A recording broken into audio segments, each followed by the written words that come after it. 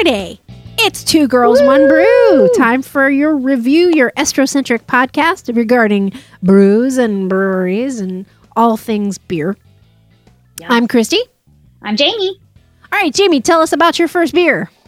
All right. Well, as you might have listened in previous sessions, I have been really kind of trying to embrace the IPA because that's just something I just was not, too keen on. But I've been finding some really good ones.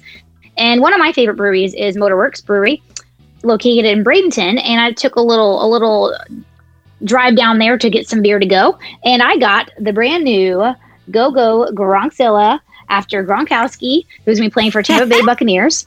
It used to be called the Go-Go Godzilla. So this is a double dry hopped red IPA.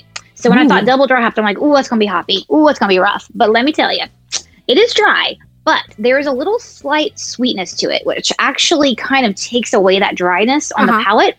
So it actually sits really nice. It's almost like a slight honey kind of, it's hard to describe, but I was like, okay. And I even said, is it just me? And I had my husband try it. And he's like, no, I get it. I can feel it. And it's nice. So I love it. It's good. It's got a 6.5 ABV. So you're going to be feeling good.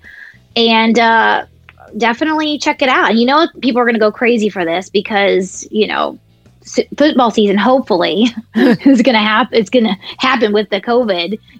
Hopefully we can get this rolling. But it just released. I lucked out. I got it a little early. So nice. Boom. Yeah, nice.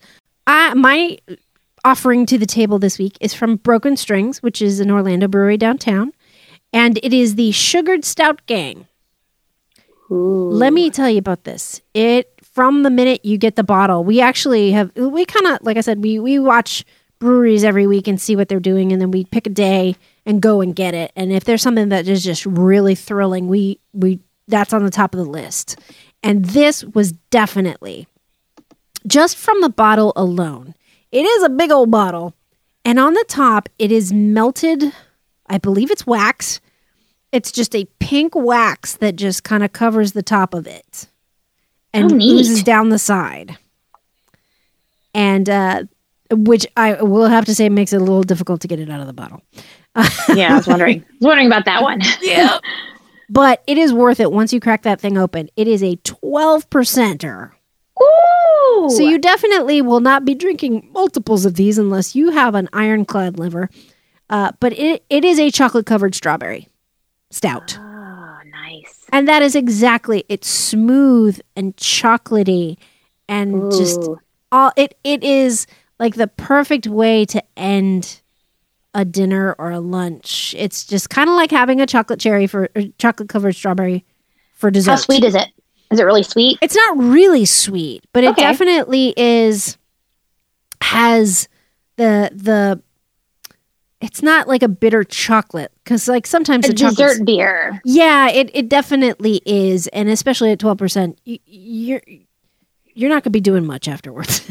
So again with those higher ABVs, I talked about in the previous episode that sometimes you get that Robitussin-y, that cough syrup kind of aftertaste. Does it have that? Being at 12%, definitely does not. It's very rich and delicious. Well, I like that. I rated actually a 4 out of 5. Ooh, I loved it.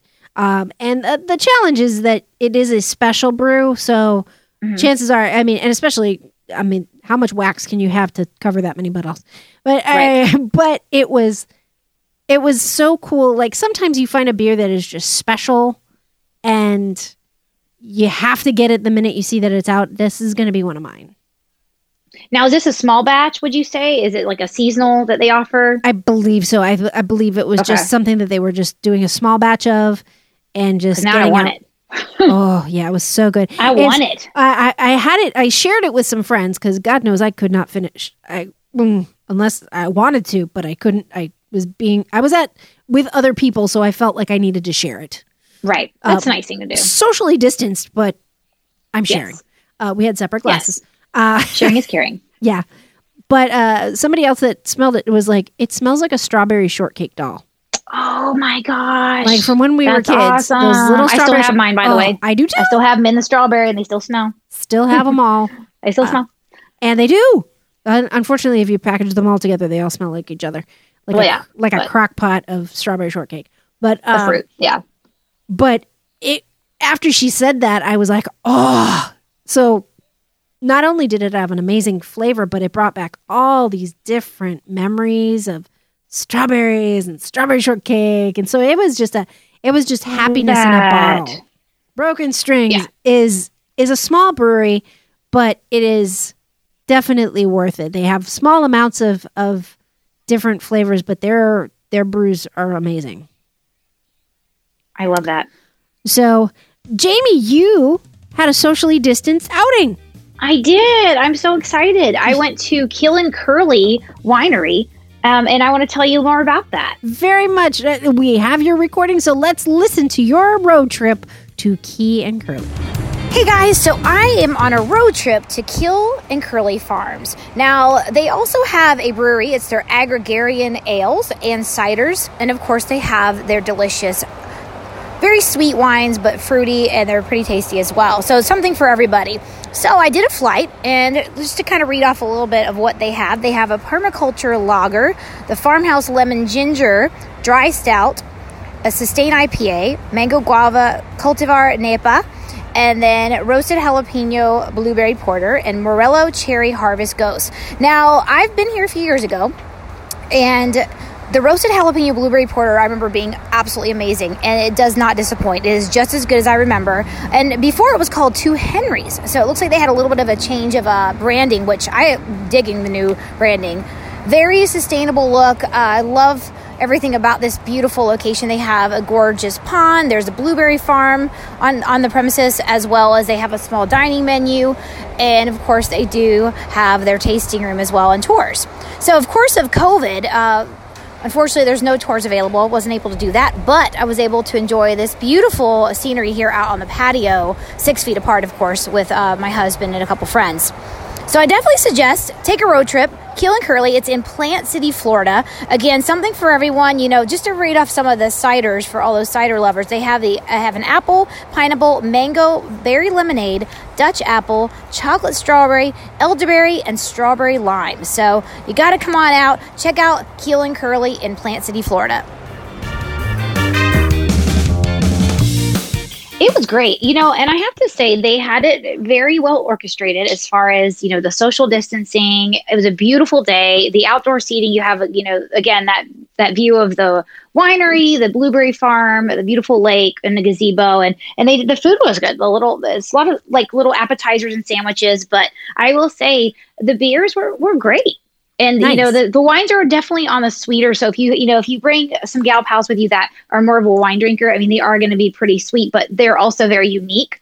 But I also liked the idea of the different types of ciders as well. I did not try those. You can't mix those. And I will say, if you are going to do a flight, they don't let you to mix the beers and the ciders. So you have to do two separate flights. So what I would do is, if you go with a group of people, social distancing, of course, I have to throw that in, COVID-19. So make sure, choose somebody do the ciders and then somebody do the beers, and they have a couple different ones, and maybe mix them up. That way, you can somehow share them safely. Yeah. Oh, when you sent me that menu, oh my gosh, I was like, I want the entire cider list. And they were out of the strawberry one. And they were out of the lemon ginger, which I was like, that's what I wanted to try. But that's okay. They still had some other great items. Were they out of the chocolate strawberry? Yeah. They were out of chocolate strawberry cider. Because I was actually going to get a small one. She was actually going to give me like a 2-ounce pour if they had it. But just because I kind of told her some things like, hey, I'm with the podcast. I'm going to talk about you guys. Which actually the general manager wanted to come out and talk to me, but they were busy. I mean, they were busy with the place was not busy, but they had some other things they were still kind of getting used to because they had just reopened to the public. And, I said, I'll be back. Yeah. So. Well, I mean, definitely. Even there's an elderberry and a mango cider. Oh my God. And you can buy those. You can buy those. And there's a fridge when you walk in to your right. They had all those packaged to go. So if you just wanted to take those to go, you could do so. And then, of course, they do offer the growlers and the crowlers of the different types of ales. And if you wanted probably a larger cider as well, you could do that. But, I mean, I'd do the packs of cider because, they're pretty sweet. So a little goes a long way with that. Yeah, that definitely might have to be a road trip for us, too. I'll go back. So while you were out there on the Tampa side, you went to Motorworks. I know this was like so exciting. Favorite. So, I got so excited. So what did you find out? Because we've been talking about the fact that they are going to be opening an Orlando branch. I can't wait. I've been stalking their site. So what did you find out? I jumped out of the truck so quickly. I was so excited to be there. So what's cool about Motorworks, just so a little background about them, is so the location that's in Bradenton, which is downtown Bradenton near Anna Maria Island area, it was an old motor factory. Hence the word Motorworks. And they try to, their flagship beers, they name after engine parts or something car related. They try to. So they're opening up an Orlando location downtown. It's off of Orange Ave. I believe it's 131 South Orange Ave, if I be correct. I mean, not stalking them or anything, but it's the old, it's the old Fiat and Mini Cooper's location. They're taking over those sites as well as an old shoe store. And so it's going to be a huge facility. They're going to be roasting their own coffee that they use for their porter. And they are going to have, of course, over 30 beers on tap. And so lots of good stuff. Lots of good stuff. And the good news is, because of the COVID-19, that's like my new theme park. I my new theme song, COVID-19. It kind of goes with it. They're opening as soon as the next phase allows for bars to be open at a larger capacity. Nice. So that's the good news. They didn't want to do it. They're not a food establishment. They are going to have a pizzeria that's kind of subleasing inside, so they can't technically allow any indoor. It would only be to go anyways. So that's why they want to wait till they want to open up with a bang. So they're ready to go. They said, we're ready. We're just ready for the governor to say that we can.